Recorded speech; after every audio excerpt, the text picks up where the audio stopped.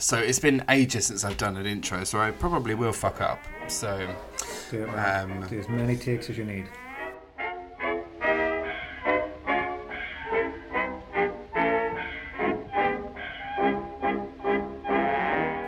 Hello and welcome to the History Emporium and Powers podcast. This week, the teacher that all the students no doubt fancy joins me. Paddy is a history teacher based in Canterbury. The topic we tackle is the Titanic. That's a mouthful, isn't it? The topic we tackle is the Titanic, and the things we almost certainly do not know. When Paddy suggested this topic, I was hoping that we would be doing a 4-hour audio recreation of the blockbuster movie starring Leo and Kate. Naturally, I would be Kate. I had my wig ready and everything. But enough of my ramblings. Patrick, hello. Hello, Oliver. Thank you very much for having me on. It's been a while, but I am very excited to be here and talking about the most famous ship of all time, with references to the greatest movie of all time on the best podcast of all time. So really, this is going to be a good one. What an absolute charmer / liar. I really should have done this as a YouTube video, shouldn't I? And dressed up as Kate Winslet.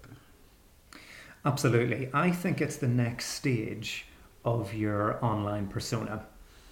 I think it's all been building up to you as Kate Winslet in the year 97. Oh God, is that when it was? 1997. Oh 24 God, years. That's mad, isn't it? I remember it coming out, and because there was like a little bit of a cheeky sex scene in it, with the window and the hand on the glass. Everyone like school kids, they just laugh like ha ha ha, sex. And I just remember it being really naughty, and thinking it was incredibly X-rated, actually, when I first saw it. Oh, me too, yeah. I remember at the age of 11 getting changed for PE at school, and people would do in the showers that sort of hand against the window thing. Yeah. So we are, two cultural icons, Ollie, talking about the cultural icon movie of its day. So this is just going to be wonderful, isn't it? It's like it was meant to be. When that film was written in the mid to late 90s, they knew that in 2021 Patrick and Ollie would be doing a podcast on... Yeah. We're not even doing a podcast on the film. We're actually doing a podcast about the real Titanic. So the Titanic, the ship. Okay, so I am going to ask you, why do you think the Titanic is so popular? I'm going to answer this like a true historian and say I don't know, followed up with about 3 or 4 really clear reasons that I researched. Perfect. Now, did you know in 2020 in China they started building a replica Titanic as a museum for people to go to? So it's not going to float. It's going to be, just a replica 1-to-1 model of the original Titanic, which really surprised me because it strikes me as something that only is in Western culture. But the fact that the Titanic would be so popular in China as to build a whole theme park based around the ship just blows my mind. So there's a few things to consider. Why is it so popular? Well, it was the biggest ship of all time and it was unsinkable. Wrong. It was the joint biggest ship with its sister ships, and no one actually said it was unsinkable, but we'll get to that later. So I think there's the romance there, isn't there, of a ship on its maiden voyage, going to New York. It's very glamorous. And then it hits an iceberg and sinks. And there's obviously a metaphor there for man-made machines coming up against nature winning. I think there's the human interest angle as well of a ship sinking quite slowly. There's no one there to rescue you. The Carpathia is miles away. It's not going to get there until most of the people on the ship have died.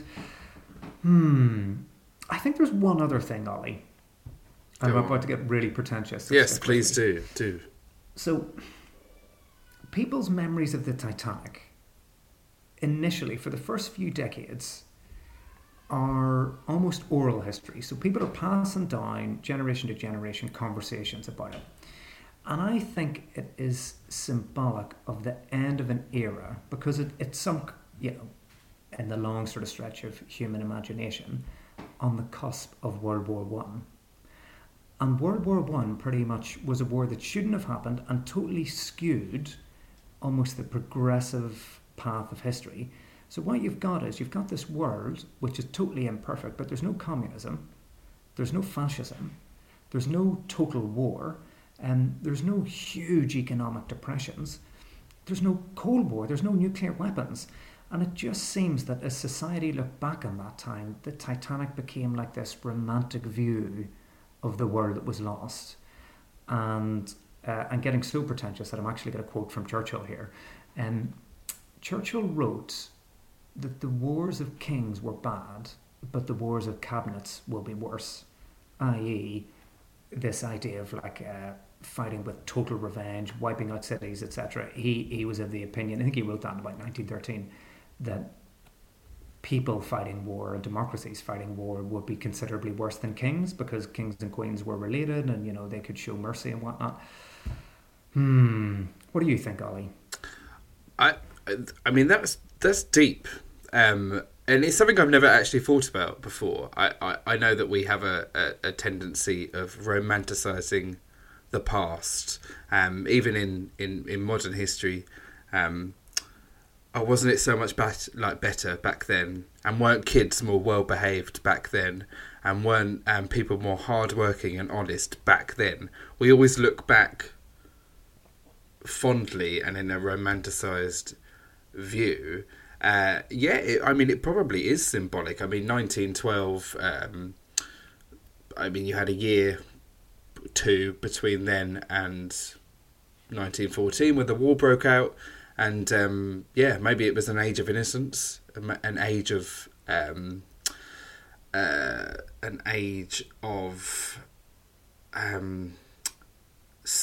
everyone settled, everyone knew their place.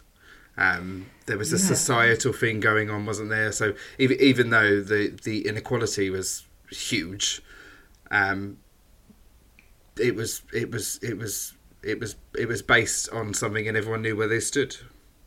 Yeah, I think you're absolutely right. If we're looking at Britain, it was a total society based on class. And then, of course, World War One just bit by bit by bit started the process of that setup totally shattering. Because all of a sudden you've got guys of, 18, 19 from all different walks of life that would never have socialised before. And all of a sudden they're alongside each other. So it was the start of the mix, wasn't it, I guess? Yeah, absolutely. And the Titanic is the ultimate embodiment of that class society, isn't it? That you've got the upper class who will not mix with second class, who will not mix with steerage. And it just really, really sums up. And of course, this is total nonsense what I'm about to say as well. It's a total myth. But this idea of going down with a ship and, the sense of duty and all, which people romanticise too. And if there's one thing I can throw in here as well, which I find really interesting, the summers before World War One, so 1911, 12 and 13, were all really, really warm and hot. The weather was great. And, you can't really prove anything on this, but there's something to be said for any oral histories that were done of these years before World War One. People always said, the sun was shining. The sun was always shining. We know, of course, the sun was shining. And I wondered, does the Titanic just embrace that sense of war ruining everything? And of course war does, but there's that society beforehand. Yeah. So, Ollie, to answer your question, why is the Titanic popular? God, maybe it's just we love the idea of a massive thing sinking. Who knows? We just really like iron and rivets not working. Done. Podcast over. Goodbye, everybody. Yeah, thanks for listening. Thank you for listening. Popular culture as well. So obviously 97, the film came out. that was obviously a really big thing. Sort of discovering where the Titanic laid. I knew that was another big thing, and people wanted to dig it up and all that kind of stuff. So, it's not that long ago, really. Let's think about it. 1912 in history, 112 Yeah, years ago. In the grand scheme of history, it's not that long ago, is it? No, not at all. And you think how much has changed in that short-ish period of time? Mad. Absolutely. If you were to paint a picture of 1922 to anyone in 1912, it would seem like the end of the world. It really, really would. So I've started referring to them as the pandemic years, even though we're still living in them. The pandemic years. I think reminds me, Spanish flu would be another topic for us to do. Oh, absolutely, 100%. Okay, so the answer is there's an answer, but there's also not an answer. I like it. Yeah, absolutely. Now, may I do some true or false questions with you, just to get you in the mood for talking about the Titanic? Is there a pass rate? Yes. Okay, let's do it. If you get below 50%, I'm hanging up and this podcast is over. Okay, so true or false to each of these questions. Okay. There was usually a pair of binoculars in the crow's nest of the Titanic, but the night that it sank, these went missing. False. True. Damn. Okay. The Titanic was only half full on her maiden voyage because it was in the middle of a coal strike that meant that other shipping lines who were going to transfer their coal and passengers to the Titanics were not actually sailing. So she was carrying 1,300 less passengers than she should have been. Do you know what? If this is false, you've gone into loads of detail about it, so I'm going to say true. It is true. Yes. Well done, Ollie. Question 3. You had to pay for your meals in the first class restaurant, but in all other restaurants in second class steerage, the meals were all inclusive. I'm going to say true, and I'll tell you why I'm going to say true. Because rich people like showing off their wealth, don't they? So, oh yes, I'll have that bottle of Chardonnay, or I'll have that whatever. So I'm going to say true. You are absolutely right. Yeah, it was seen as exclusive to make people pay for their meals. And just to add an extra fact in, the Astors, as in, on the ship, John Jacob Astor. Yeah. His room cost the equivalent of $100,000 today. For the trip from... The ticket. Yeah. Oh, I mean, I guess if you've got that amount of money, it's probably pennies, isn't it? Yeah, that's true. Okay, one more for you. Well, actually, I've got several more for you. A Japanese man, a second-class passenger, jumped onto a lifeboat and was so disgraced in Japan that until the 1950s he was featured in textbooks of how to behave dishonourably. Because of his behaviour not composing himself, is this what we're saying? Because he saved his life. Because he should have gone down with the ship and it was seen as un-Japanese. I am going to say true. That is true. Yes. He saw one man jumping onto a lifeboat as it was lowered down past him, and he only thought of his, and I quote, beloved wife and children. How dare he think of himself and his loved ones? Yeah. Absolutely. Okay, so that was true. So you're doing really well. Okay. I've got one wrong so far. Yeah, so 2 more questions. I think you've passed. Until the 1960s, no ship would ever sail over the spot where the Titanic sank, just in case they hit one of the dead bodies wearing a life jacket. No, false. No, that's true, man. That is true. What is wrong with people? It's weird, isn't it? Absolutely weird. Oh, 2 down, 2 wrong. The final one for you is, when the bodies of passengers and crew unfortunately, dead bodies were brought ashore in Nova Scotia, the local police had to burn their clothes to stop souvenir hunters stealing them. True. That is true. Isn't that crazy? I mean, hours after their death, and people were trying to steal their clothes off them. That doesn't surprise me. Like, people are savage, aren't they? Yeah, there we go. Savages. Ollie, you've passed. You've passed your Titanic trivia quiz. We're doing the rest of the episode. Amazing. Amazing, amazing, amazing. Okay. Well, I have more questions for you. So why... So they sort of bang on about this unsinkable ship constantly. Why was this specific ship, seen as unsinkable? Ah, right. So, well, there's two main reasons for it. After the ship had sunk, an employee of the White Star Line, the company that owned the ship, said that they thought the vessel was practically unsinkable.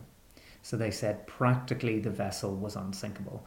So he was talking about those doors that close instantly. Remember in the movies when they flick all the switches and the doors go down? So that's all true. That was, based on engineering facts, I guess. So that obviously... The bit where they shut the boiler rooms off. Right, got you. And then the people sort of swim under and some get left inside, So that's all true. So they thought that practically the ship was unsinkable. But then the word practically was soon forgotten.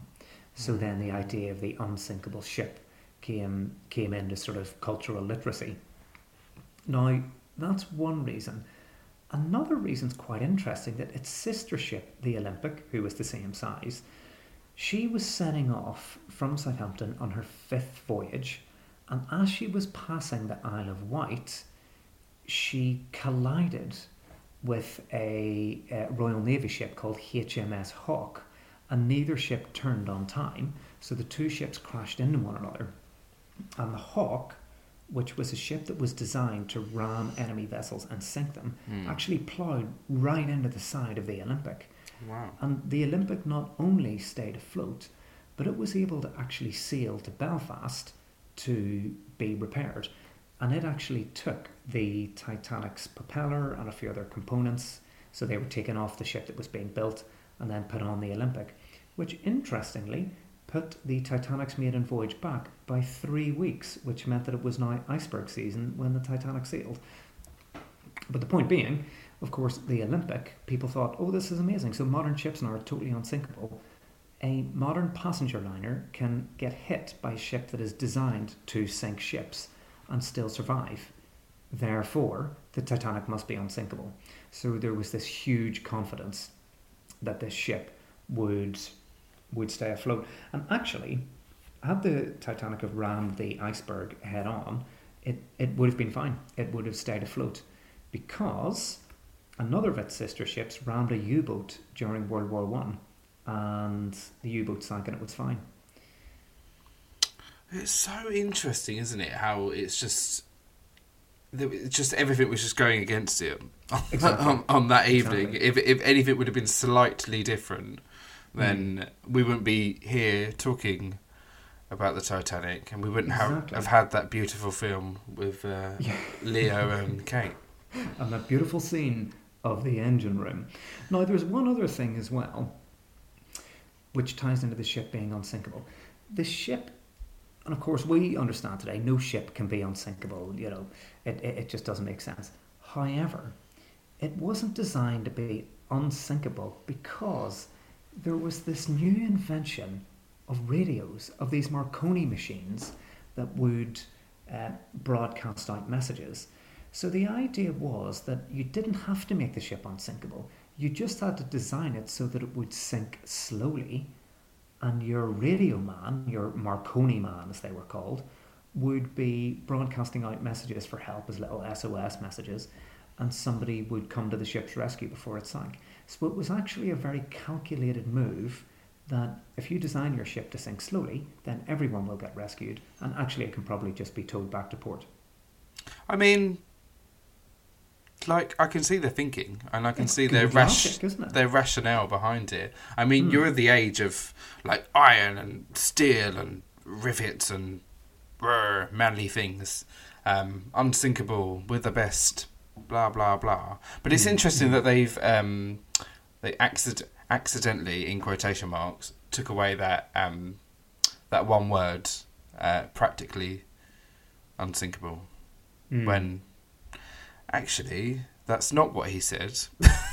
It's just been misquoted. Exactly. But that's humans down to a T, isn't it? We hear what we want to hear, and so you tell one person one thing, it gets changed normally in favour of what they want you to hear, and what sounds good. So yeah, really interesting. I have more questions. Bring it on. So, quite famously, again, I'm going to refer to the film constantly here, because I can.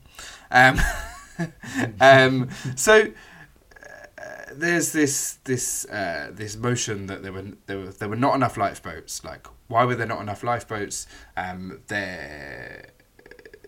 They could have saved everyone if there were more. So, like, how true is this, and why were there, if this is true, so few lifeboats? I think that's one of the many things, and I think we're going to get on to this later, that the movie got right. So it was thought that, the lifeboats take up deck space, blah blah blah. So yeah, there's a grain of truth to that as well. But I think it also comes back to the idea of confidence in the engineering brilliance of Harland and Wolff in Belfast. And also the idea of radio capability. So you could send a radio message at the time 400 miles away. And, as the Titanic was sailing down the English Channel, someone in Egypt sent a message to them and they received it. Someone messaged them from Tenerife and they received it. So there was this idea that, well, you're not really going to need lifeboats because someone will come to your rescue really quickly. It was a total gamble, which, as we know, didn't pay off in the slightest. But I think that's something that largely just the movie got right.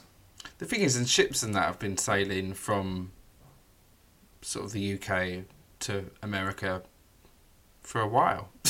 It wasn't like a new voyage either, was it? Yeah, it was exactly.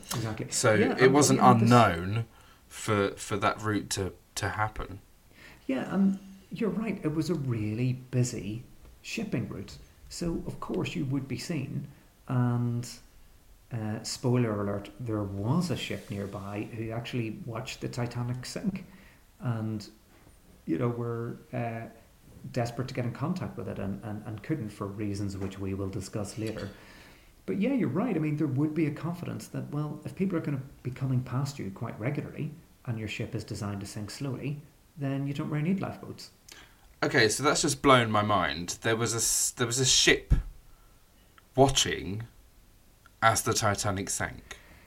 This is mad, right? So there was a ship, a British Leyland ship called the Californian, and it was close enough to sail and rescue people from the Titanic. Now, it was sailing back and forth. It was a cargo ship, and let me see, at 10:21 p.m. in the Californian, they were sailing along the same sort of sheet of ice as the Titanic. No, that's the wrong phrase, isn't it? Sort of ice, an area of the Atlantic Ocean where there's loads of icebergs. An icy part of the sea. There we go. Yeah, to use the technical phrase. They were sailing in an icy part of the sea. And this man, a 24-year-old man named Charles Groves, saw white patches in the water ahead. He thought it was a school of porpoises, jumping up and down. He went to his captain, Stanley Lord, and he immediately put the ship's engines into reverse. They stopped the Californian. It came to a stop, and he pretty much said, right, we're stopping here. This is it. It's way too dangerous for us to continue.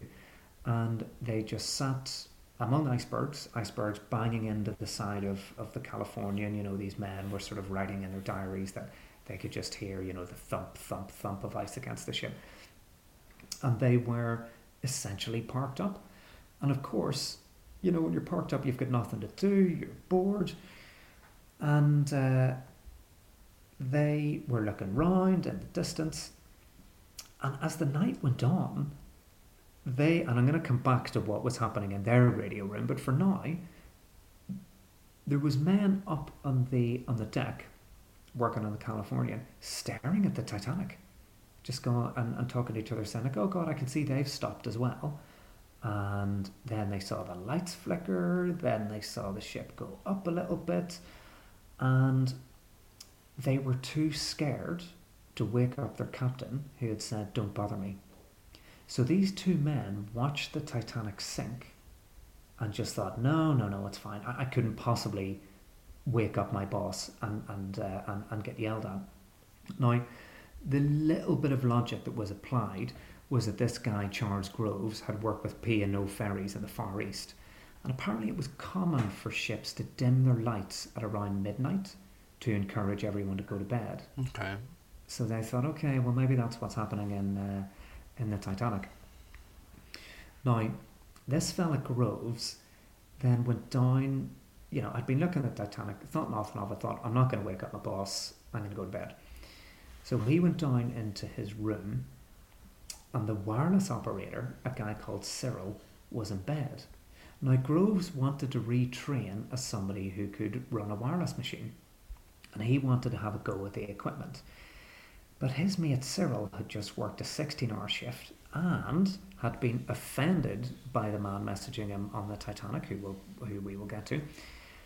And he tried to wake up his friends and said, you know, can I use the machine? And Evan said, it's only the Titanic nearby. No. And Groves picked up the wireless headphones. There was nothing on there. He really wanted to use the wireless machine, but he didn't realise you had to wind it at the back. So he put the headphones back on the table, said goodnight to his mate, turned out the light and went to sleep. And about 8 miles away, the Titanic was sinking. So there's so many what ifs there. What if he woke up Captain Lord? What if he wound up the machine? Because then he would have heard the Titanic, you know, furiously sending the SOS, yeah. Yeah. But again, as you say, it's almost like fate was conspiring against it. All the different factors that could have saved the ship. Well, at this stage, not the ship, but at least some of the people on it. It just wasn't to be. I mean, yeah, that's incredible. I mean, I had no idea that there was a ship that close. And, I mean, I guess, 8 miles is still quite a distance. But if you're in the sea and there's literally no light pollution, no nothing between you and them, okay, there's some ice. It's not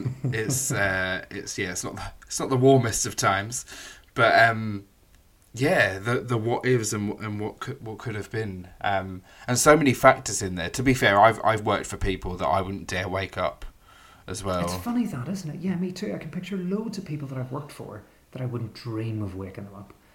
Oh yeah, because your head would be on the chopping block. Yeah. Or you'd be, especially in them times, you could probably still be like court-martialed or hung. Do you know what I mean? For like disciplines, or at least like given like the belt round the face or something. There was no unions and stuff back then, I'm guessing. That's right. Yeah. Yeah. So you kind of did as your employer said, or and if they said don't wake me up. It's almost like that phrase you used earlier, Ollie, that people knew their place. And I think that mentality ties into it. That even today, in the 21st century, you know, you and I have probably worked for countless supervisors, team leaders, bosses, whatever. We can picture people that we would not wake up.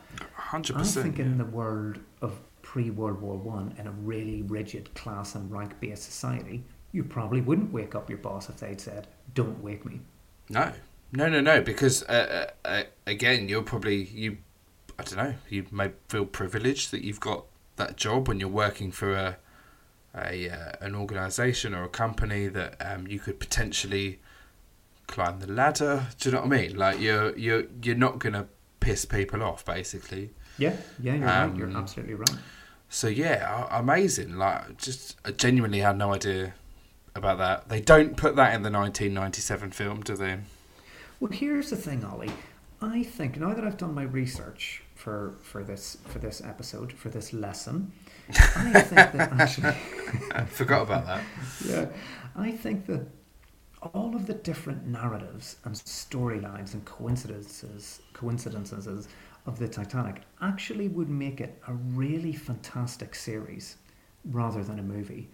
Because, you can cut backwards and forth from all these different characters involved, which the movie, of course, doesn't cover. It's too much. It's a love story, isn't it? Yeah. But I think even without going into any fiction, there's a real opportunity here, which is where I want to pitch to you a villain of this story, if I may. Absolutely. I mean, I normally like a villain. I might not like this one. I think you relate to them, but I don't think you'll relate to this guy. Okay. Right. Okay, so I've been hinting throughout, and I've been talking throughout about the importance of radio messages. So we're talking like Morse code, the Yeah. Incidentally, That was very good. Thank you very much. You should be a voice actor on the radio. Like jingles. Oh, All amazing. building towards it, Ollie. All building towards it. For our older listeners, do you remember the Nokia 3210 and the 3310 when they would go dee dee dee dee dee dee dee dee? Yeah, absolutely. That was Morse code for SMS. No, it wasn't. It was, yeah. Shut up. Yeah, No one of the way. two message tones, yeah. I can hear it so clearly in my head. Yeah. Wow. Younger listeners, look it up. We're not here to educate you. Like, what's a Nokia? Oh God, yeah, exactly. Nokia was all the rage. Everyone, I'll have you know. Indestructible phones. I think I've still got one lying around somewhere. Yeah. Where am I? But the Titanic was a long time before the days of Nokias and 3210s and whatnot. So, I've talked about the radio operators. Now, radio operators on White Star Line ships like the Titanic, the Olympic, weren't employed by White Star Line. They were employed by the Marconi Company. So it was almost subcontracted out. These men would come in with their machines. They were young men who had to be between the age of 21 and 25. They had to be ambitious. It's very specific. And really specific. And they actually had their own language. So when they were sending messages, they would say, like we might say mate or whatever, buddy. Today they would say old man. And sometimes they would type, I say old boy. So that real old British public school way of speaking. Yeah. So they would use that in a lot of their messages. And actually, when I went, you could probably sound that, I'm actually from Belfast, so I've been to the Titanic Museum there. And I found it really weird that the messages, and it's quite a nice display in the museum where you can see the last messages that this man that I'm about to talk about sent. They sort of use old boy a lot. And I thought that's really weird, almost like unprofessional. But no, it was part of this culture that the Marconi Company had developed. Now, the Marconi Company, of course, would charge an absolute fortune to any ship that wanted to use one of their machines. And ships would pay it because you were getting this lifeline of a message. Was this like the Apple and the Huawei of the time? Do you know what I would say is? I would say it's like planes having Wi-Fi now. Okay. Do you remember when that became like a huge thing, planes getting Wi-Fi? I'm still haven't been on one that has. I mean, I don't ever think I've been on one that has one. No. I mean... Well, actually, in 1912, only 400 out of 20,000 British ships had a wireless operator. So I think that shows us that this was, this was only the most expensive companies. Every time you say wireless operator, I just want to sing Smooth Operator. Smooth Operator. Sorry, go on. Oh dear, no, that's fine. So these men really wouldn't have much to do on the ship because a ship then with new technology wouldn't really have a need to send that many messages. And of course, a lot of them were iceberg warnings. But the men on the Californians sent iceberg warnings, and they just kind of left it at that. There was nothing else to do. But on a passenger liner like the Titanic, there was a huge moneymaker here for the Marconi Company because they would send or charge a huge amount to send Marconograms, which were, let's just say, that they were telegrams. They were the tweets of their day. So it cost, let me see. So you could send it to your mates? Yeah. So you would send a message. It was essentially instant. It would be sent to, if you're on the Titanic, you're in the middle of the Atlantic Ocean, it was sent to Cape Cod. Where was it? It was sent to Cape Cod station, and then they would send instantly the message to New York, and then a telegram boy would then quickly bring the message to whoever you were sending it to. How fancy. So this was the height of sophistication, showing off. So you would get a typed postcard from a ship, and the ship was still at sea. So we've got loads of examples of these messages now. They cost, and I've got written down here 12.5 shillings. Now, unfortunately, I haven't done my research enough to say what that would roughly be today. But I imagine it's really hard to convert money sometimes. Yeah, and I know there's lots of different spreadsheets you can download. I think the British Museum has one, but it just gives you a rough figure. But you would pay 9 pence per word after 10 words. So you were really buying a 10-word message. So I'll read out some for you now. I mean, that's quite expensive, considering like a loaf of bread used to be like a penny or two. Yes, I mean, I imagine it would be really expensive. So we've got some messages here. Hello, boy. Dining with you tonight in spirit. Heart with you always. Best love, girl. Isn't that quite sweet? Does she not have a name? Girl. Well, it must have been like a little sort of, in joke in their like relationship. A little boy, ditty. Best love, girl, yeah. And what other ones do we have? Reserve 2 rooms with bath and single. Arriving Wednesday. Fortune. Not great. Let me see. Rosie, greatly improved. Eats well, sleeps well. Dave. Dave, yeah. Dave. No seasickness, all well. Notify all interested. Poker business is good. Al. I mean, they get stuff done. They are like a tweet, aren't they? Yeah, they're like a tweet, yeah. And actually... or a tweet's like them, should I say. Yeah, exactly. It reminds me of a story that my mum would tell me a lot, and that she grew up in Belfast. Both my parents are from Belfast. And her dad, my grandfather, would take my mum and her siblings up walking Cave Hill, which is, one of the big hills that looks over Belfast. They would go up walking every Sunday, just get out of the house, go for a walk or whatever after Mass. And my granddad would essentially say, right, if I'm sending a telegram, this must be in the 1960s, and I have to pay per letter, how are you going to send a message back to your mother? So he would say, here's an example. I'm in Germany on business, but I can't get my flight back. What do you say in as few words possible? And she said they'd always play this game when they were going for walks and stuff like that. And it's quite sweet, but I don't know, I just love hearing that story. But I think it goes to show that even in the 1960s, telegrams were a massive thing. And I think it's something that we've just, through the fax machine and SMS messaging and now WhatsApp, etc., we've just totally lost. But I guess telegrams were a thing that happened quite regularly at the time.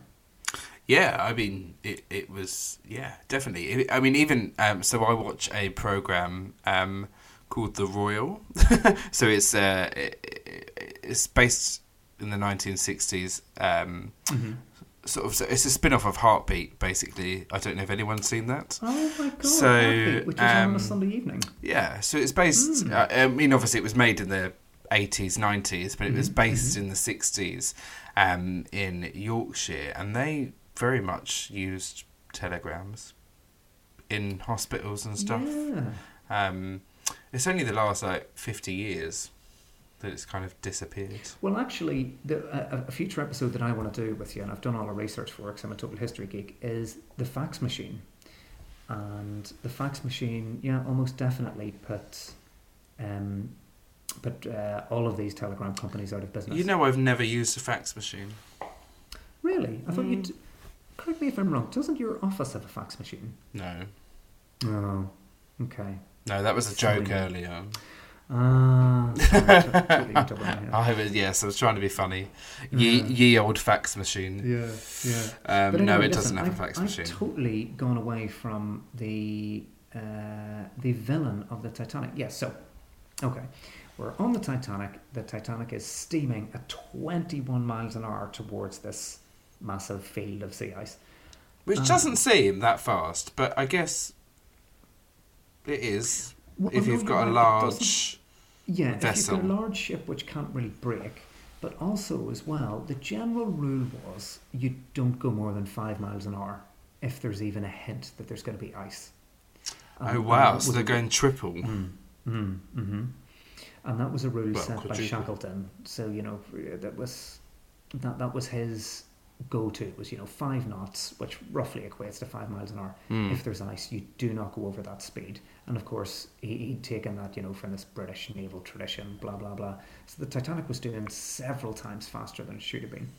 Now, this man, whose name was, as Paddy frantically goes through his notes... Oliver Green. It's me. Albert Bride. So he was working the Marconi room, and he was frantically sending all of these messages because almost everyone in the Titanic who had a spare couple of bob wanted to send a message to their relatives in America. Now, he was receiving a lot of messages about icebergs. Now, for a message to be sent directly to the captain, it had to have the prefix MSG, Master Service Gram, which meant that as soon as you received this message, then you take it straight to the big man upstairs. Now, many of the ice warnings that Albert Bride received didn't have MSG on them, because the people sending them thought, obviously this is going to go to the captain. We're warning that your ship could sink. But he was so busy, he didn't bother. So what you had was, let me see, there was a ship called the America, spelt IKA at the end, past 2 large icebergs, and then it gives the coordinates, and then signs off. He ignored that one. We've got a Greek steamer called the Athena, said again, passing icebergs and large quantities of field ice today, latitude, longitude, blah, blah, blah. A German oil tanker, the Deutschland, sent one, blah, blah, blah. But this man, Albert, would not, or did not, take any of these up to the bridge. Now, what? If we go back to the Californian and our friend Cyril Evans, so when the Californian stopped, and they saw icebergs, they were surrounded by sea ice, Captain Lord said to Cyril Evans, send out a message, would you? Just, do what you're meant to do. Give our location. So, the Californian sends a message, say, old man, we are surrounded by ice and stopped. Albert Bride got this message, and he replied, shut up, I am busy. Oh, so that's the link where you said he'd annoyed them. Yeah. So at that stage, now... I mean, and actually, to be fair, that's quite rude now, but back then when you're talking of class and people knowing their places, that would have been like outrageous to say that. Yeah, and also as well, it was a Marconi employee to another Marconi employee. Do you reckon they had beef? Well, we will never know. But here's the thing, right? So if we try to justify it for Albert Bride and the Titanic, he was wearing those headphones, and this would have come across at a deafening level because the Californian was so close.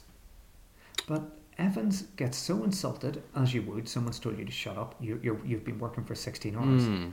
So he took his headset off and went to bed, put on his pyjamas and started reading a magazine and went to sleep. Oh, God.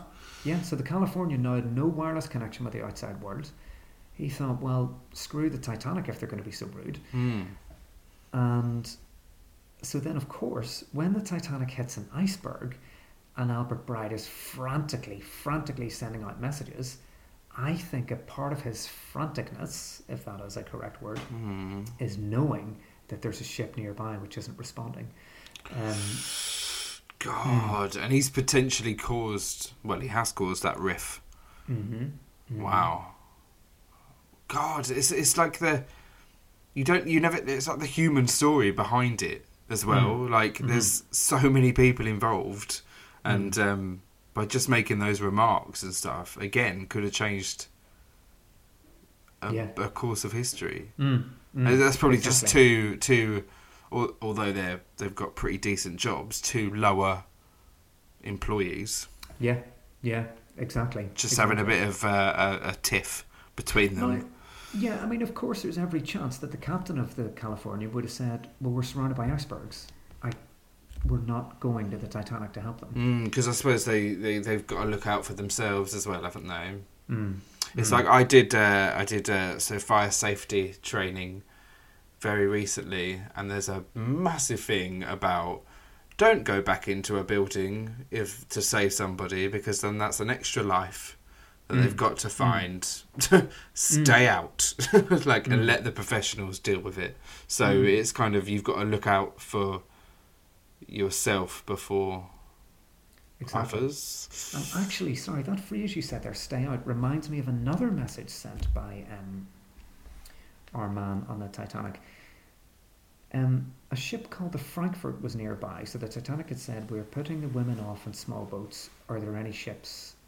Yeah, we're putting the women off in small boats. The Frankfurt replies, are there any ships around you? Titanic ignores it. The Frankfurt sends another message, what's up, old man? As if, are there ships around you? And the Titanic replies, you fool, stand by and keep out. So a ship is asking, how can I help? And the Titanic says, do you know what? Leave me alone, you fool. Wow. Do you think by this point, panic had set in? And, people act erratically sometimes when they're not in control, or... Yeah, but what an odd thing to say. And it was only the one sort of chap that was sort of in the Titanic passing these messages on. It wasn't like an array of staff. So it was... Well, yeah, because it was such a skilled job that no one else could actually do it. So you'd be typing really, really, really hastily. Now, the thing is, like you said earlier, there's a human side to this story, absolutely. So the Titanic wireless operator would have been totally stressed, knowing that he's probably about to die. And the thing is, as well, as the ship is sinking, the power on the ship is going down, so the electricity coming to his machine is going down. So he didn't have a wind-up machine. He had, one that was plugged in. So the wireless signal was really weak.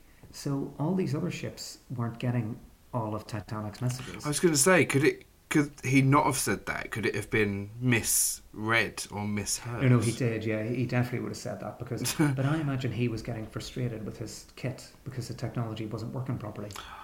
Yeah. Oh, wow. That's so interesting. I literally had no idea.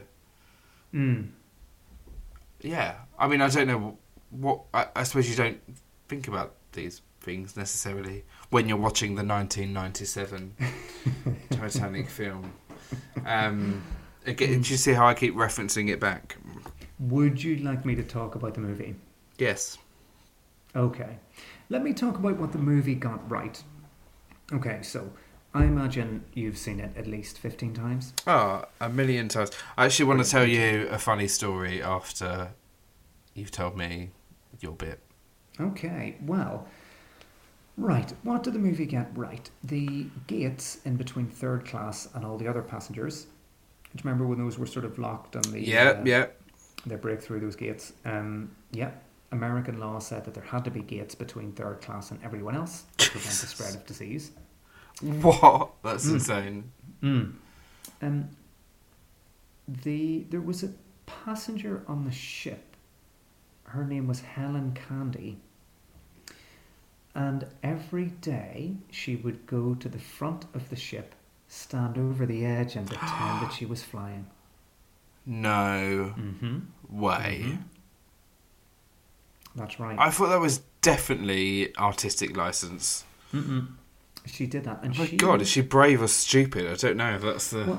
well, she was. Let me see. Well, both, I guess. But she was the author of an international bestseller, "How Women May Earn a Living." So she would have written about her experience on the ship quite a lot. So it wouldn't have taken much for James Cameron in the '97 movie to get this idea from what she did. Oh, that's insane. I didn't know that. Wow. Okay. Right. What else do we have? That whole scene where they see the iceberg dead ahead.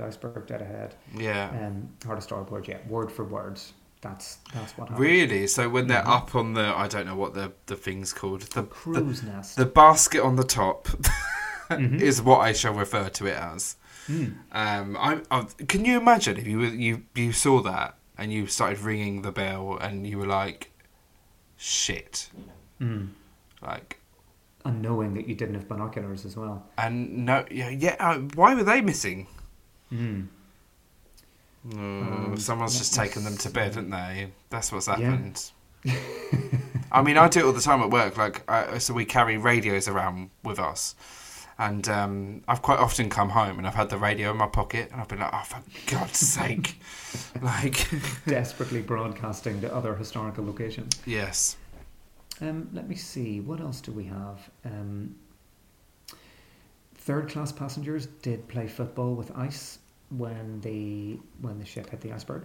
Oh, well, I suppose they're making the best out of a bad situation. Also, you know the bit in the movie, sorry, you could tell that I love the movie, when there was two really posh men and they were dressed in their best and they've said, we are dressed up in our best, we are prepared to go down like gentlemen. Yeah.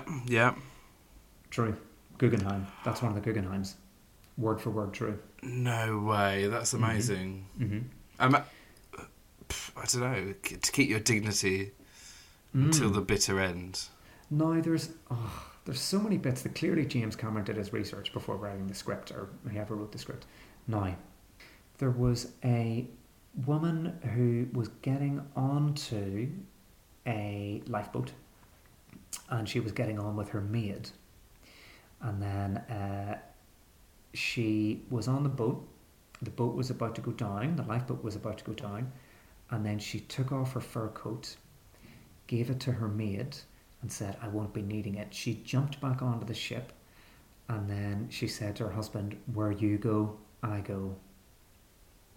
Isn't that lovely? I mean, she died, but still. And I think there's something in there like when you jump, I jump. Remember that line from the movie? Yeah, that's so selfless, isn't it? And again, I think it's really easy for us. We've, again, with the film and films that have been made before, and I'm sure there'll be films made after, books that have been written and stuff. These were like real people, in real situations. Yeah, where you go, I go. It's so sweet.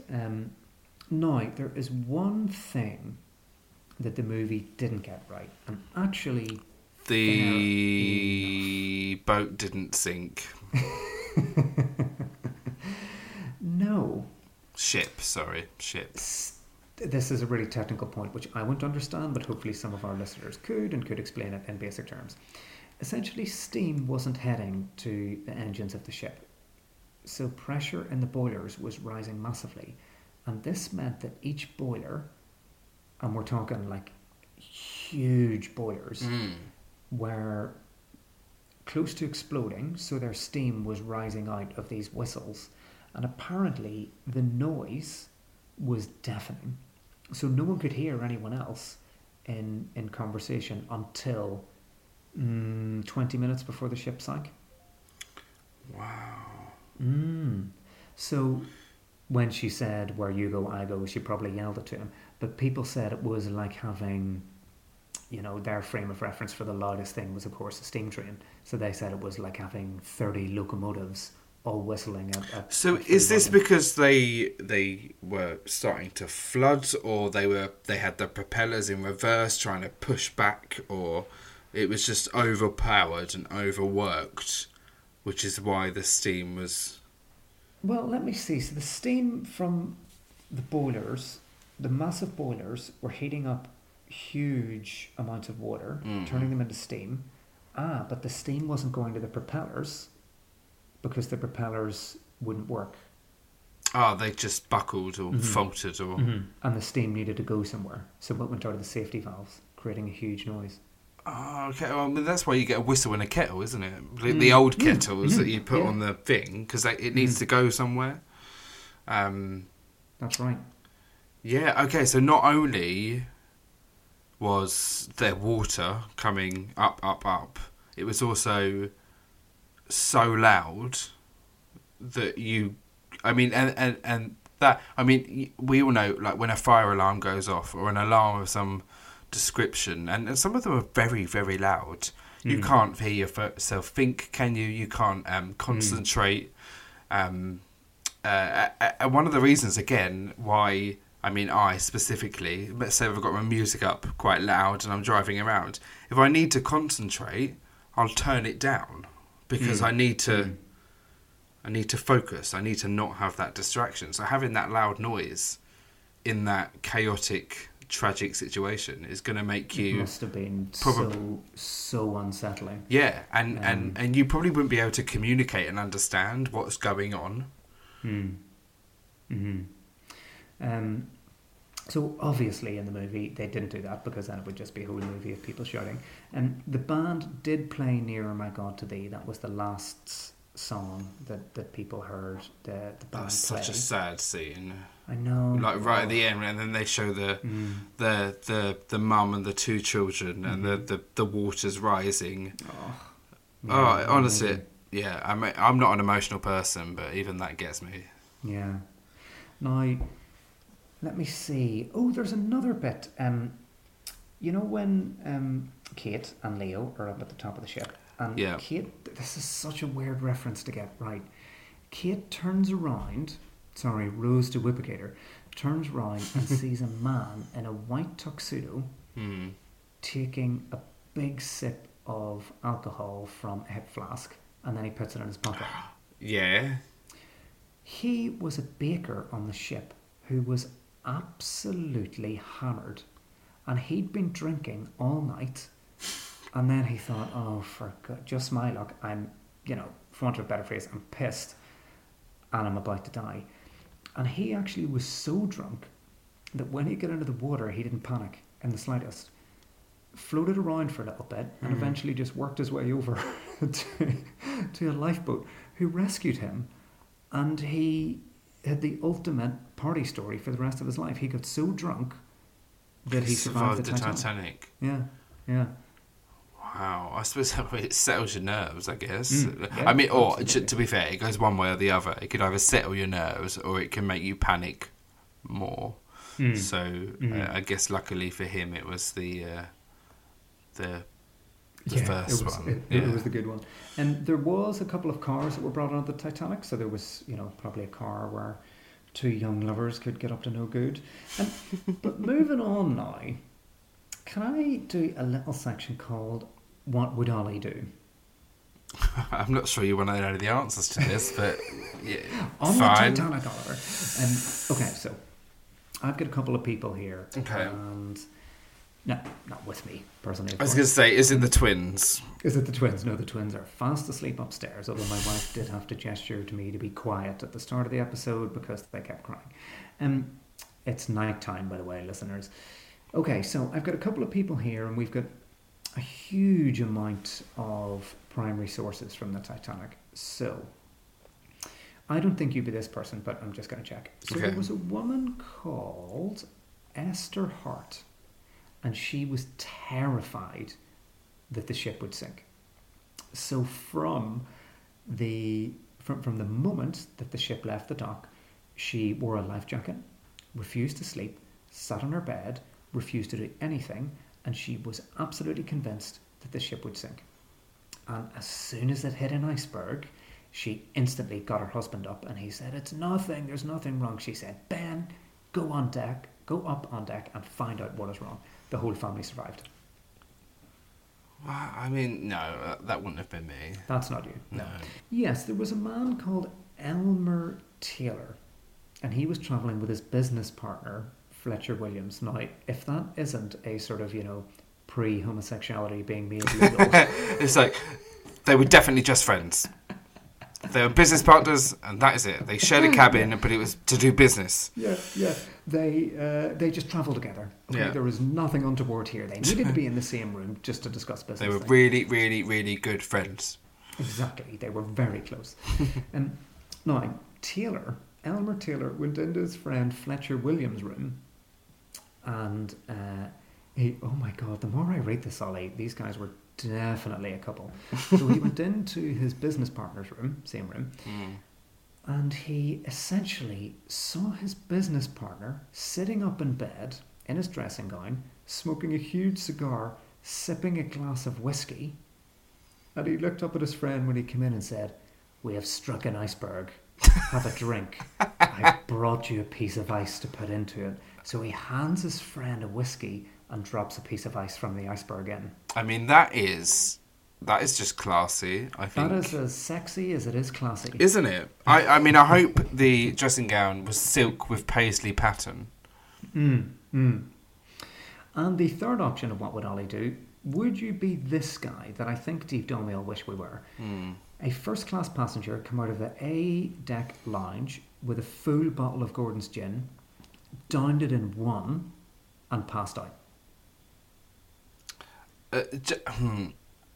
I can't even have a sip of gin without feeling a bit ropey. So I've just been to Glasgow and I'm still recovering from the Glaswegians up there, and I had half of what they had. So I am gonna say number 2. Yeah, so you're the man with his business partner. I am the closeted homosexual. Yeah. Oh wait, exactly, I'm not. Yeah. So yeah, that's true. Yeah. So you're the guy in your dressing gown. Let's call it a robe, smoking a huge cigar, sipping a whiskey, and in your whiskey is ice from the iceberg, which is probably going to lead to your death. Yeah, I can see it, man. I can see it. Yeah, I would rock that, I think. I think you would. You would. And thus concludes all I have to say about the Titanic. I love the Titanic.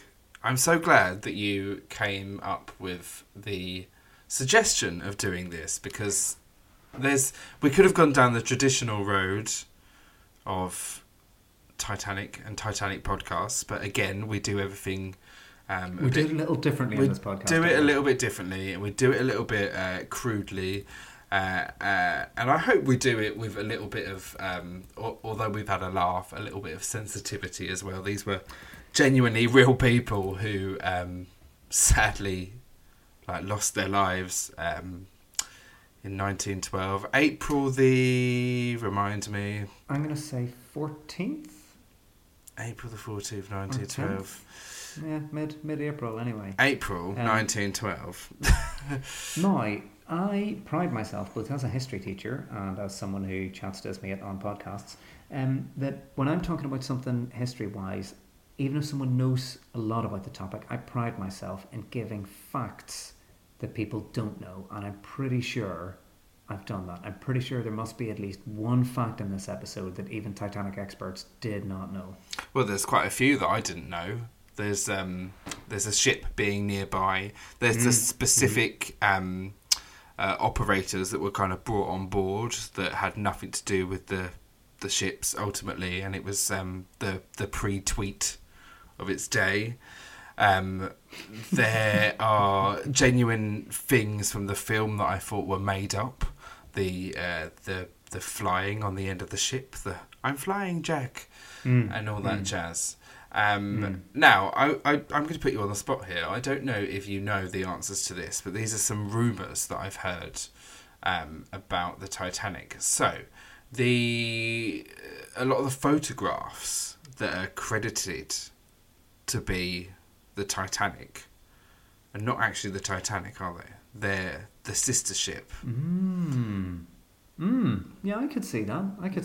Absolutely. Yeah, so that's. I mean, I have read that. It's debated amongst the circle, but everyone believes the sister ship was basically it was a mirror copy, so it was exactly the same. Exactly. Same interiors, Exactly. same gymnasium, same really famous staircase that went up, and the photos are said to be of the, I don't even know what it's called. Is it the Lusitania?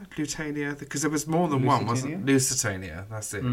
Rather than the Titanic. Oh, that's interesting. Oh, incidentally, God, I can't believe I forgot this bit out. The Irish character in it, the man who designed the ship, is it Andrew Roberts? No, what's his name? I can't think of. I can't look at him straight because he's the baddie in Legally Blonde. Amazing. He's like the pervert in Legally Blonde. Ah. He's the pervert teacher. Thomas Andrews.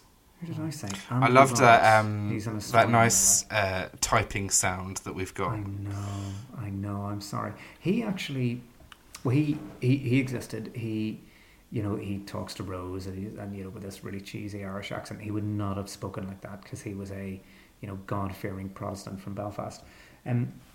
He actually lived next door to my primary school. But he was last seen, and he's on the show today. He was last seen standing next to the clock. When Kate sees him and he's fixing the time of the clock. History looked on him really fondly because he left behind like a 6-month-old baby, a 2-year-old, 5-year-old. I think society at the time would have forgiven him if he got off the ship, but no, he went on with the ship. He would have been riddled with guilt that a ship that he designed didn't survive. Ismay, who's one of the villains in the movie, he was socially ostracized for years. Wow. For the way he behaved, for sneaking on to a life raft. Listen, I've just said many's a fact after saying that's everything that I have said about the Titanic. You have got a safe full of Titanic facts that are just waiting to burst out at any moment. So do you want one more one? This is the last one. Absolutely, and then I'm going to bed. Do you know when if someone says, like in a really old-fashioned way, give us a wee number there, like a song. Give us a wee number in the piano. Give us a wee number on the flute or whatever. That comes from the White Star Line book of, I think it was 312 songs, 352 songs, which had a number. So you could do a request to the band on the Titanic. It would say 175, and they would play tune number 175. How many songs did it have in it? 352. So that's a lot to know, isn't it? Yeah. Oh, they could have just played anything and you would have been like, yes, absolutely, yes, love it. So this was the origin of a song being known as a number. I like it. Talking of songs, we cannot leave without a full rendition of The Heart Will Go On. No, I'm joking. Do you know, I would have, but my children are in bed. Any other time of the day. I didn't tell you my story about that song, did I? So it was 1997, and I had just been to a pool party at a girl's house from my school. And we were doing the slow dance, you know how you do, like awkwardly, sort of like waddling round in a circle, pretending you're really grown up in your Levi's and your check shirt. And then I had my first kiss to that song. To this, it gets funnier. And then, so I was so smitten that I'd actually kissed a girl, and yay, I'm not gay. And and then I went home and put on the Spice Girls song "To Become One" on repeat, right? Because I was so chuffed with myself that I had kissed somebody.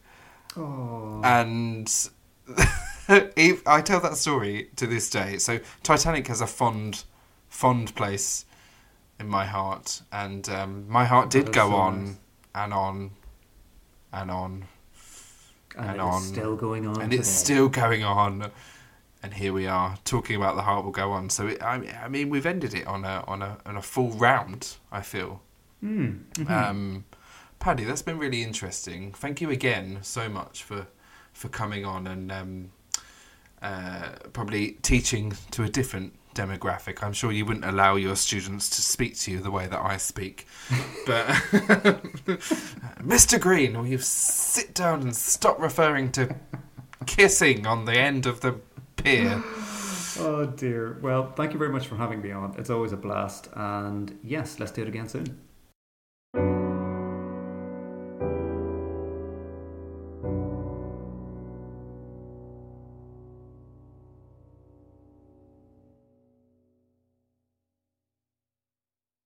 Only a few hundred passengers survived the sinking, and only a handful of those are still alive to see the pictures of the ship as it is now. One of them is Eva Hart. This was Eva with her parents just 3 weeks before they boarded the Titanic. They were on their way to a new home in Winnipeg.